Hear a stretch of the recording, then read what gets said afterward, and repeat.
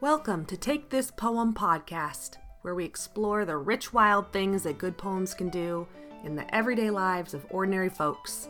I'm your host, Mary Gaitis. Whether you're a longtime poetry lover like I am, or just barely interested, I invite you to take this poem. I hope it amends the soil of your life.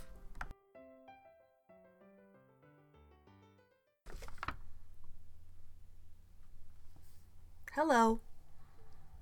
Not only do I have my computer and chair and microphone shoved in the closet today, but I'm in a nest of a whole bunch of Christmas presents waiting to be wrapped that have been chucked into this closet as well. So it's getting a little tight in here, but not too tight to fit a poem.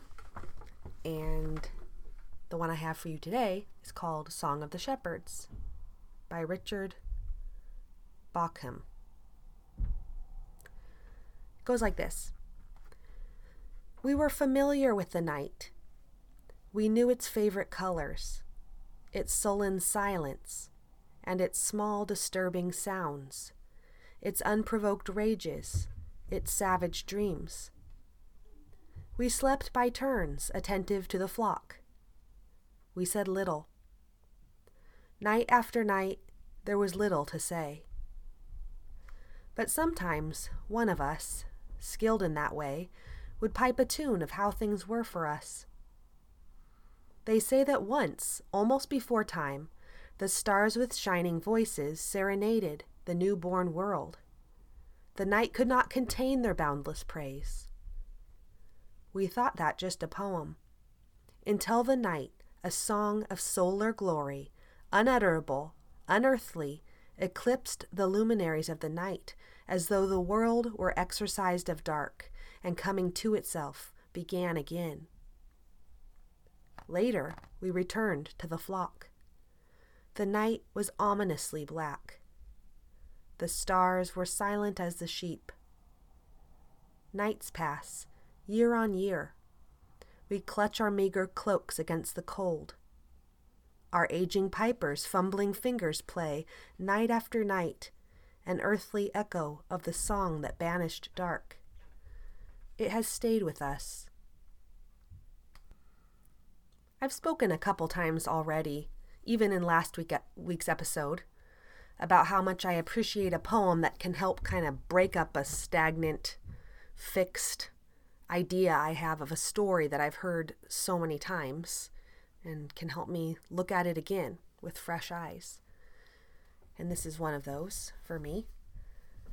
I often think of, in Christmas carols and Christmas pageants and things like that, the shepherds are in the field and they see the angel and they go see the baby and then they exit stage left to go tell people about what they heard. So I love that this poem brings us back to the fields and to the fact that this was one night, and these shepherds probably went back and spent many years out again where they'd begun, on the field with their sheep.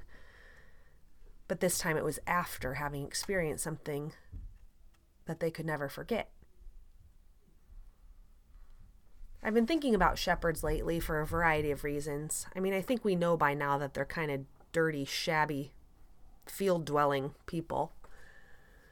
But the more I've been looking into what it was like to be a shepherd in a climate such as Israel, or anywhere in the Middle East, the more I've been realizing that a shepherd is more of what we think of as a cowboy, living alone, traveling around, looking for rangeland, often in harsh environments, far from civilization for a long time. And not only were they dirty because they were camping constantly, but they were ceremonially unclean often according to the Jewish laws of cleanliness at this time, being so often brought into contact with blood and disease and probably carcasses as well. So these were traveling folk, rustic folk, and folk who got to see an angel. I read a book about miracles a few years ago. It was called Miracles, and the chapter that sticks in my mind the most was the one about people seeing angels. And often it was people who never in a million years would have expected to see an angel, didn't even necessarily believe in them. But the descriptions, the accounts of these sightings of angels, often they were described as several stories tall and wearing armor covered with jewels, not chubby-cheeked pretty lady babies in white flowing dresses, but often something terrifying as well as incredible to see. And in just a brief space, this poem captures that feeling of how do you go on living after that? How do you go back to what's normal? Forever changed somehow inside by encountering the mystical and the miraculous one night. I'll read the Song of the Shepherds one more time, and I hope that you have a Merry Christmas when it comes very soon. Song of the Shepherds by Richard Bauckham. We were familiar with the night. We knew its favorite colors, its sullen silence and its small disturbing sounds, its unprovoked rages, its savage dreams. We slept by turns, attentive to the flock. We said little. Night after night, there was little to say. But sometimes one of us, skilled in that way, would pipe a tune of how things were for us. They say that once, almost before time, the stars with shining voices serenaded the newborn world. The night could not contain their boundless praise. We thought that just a poem, until the night, a song of solar glory, unutterable, unearthly, eclipsed the luminaries of the night, as though the world were exorcised of dark, and coming to itself, began again. Later, we returned to the flock. The night was ominously black. The stars were silent as the sheep. Nights pass, year on year. We clutch our meager cloaks against the cold. Our aging pipers' fumbling fingers play, night after night, an earthly echo of the song that banished dark. It has stayed with us. Part of my vision for this podcast was to have it be interactive.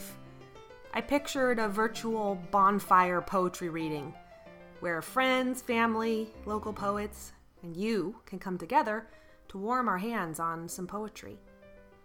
If there's a poem that has done some action in your everyday life, surprised you, delighted you, or maybe just more quietly worked its way into your bones, you know I would love to hear about it.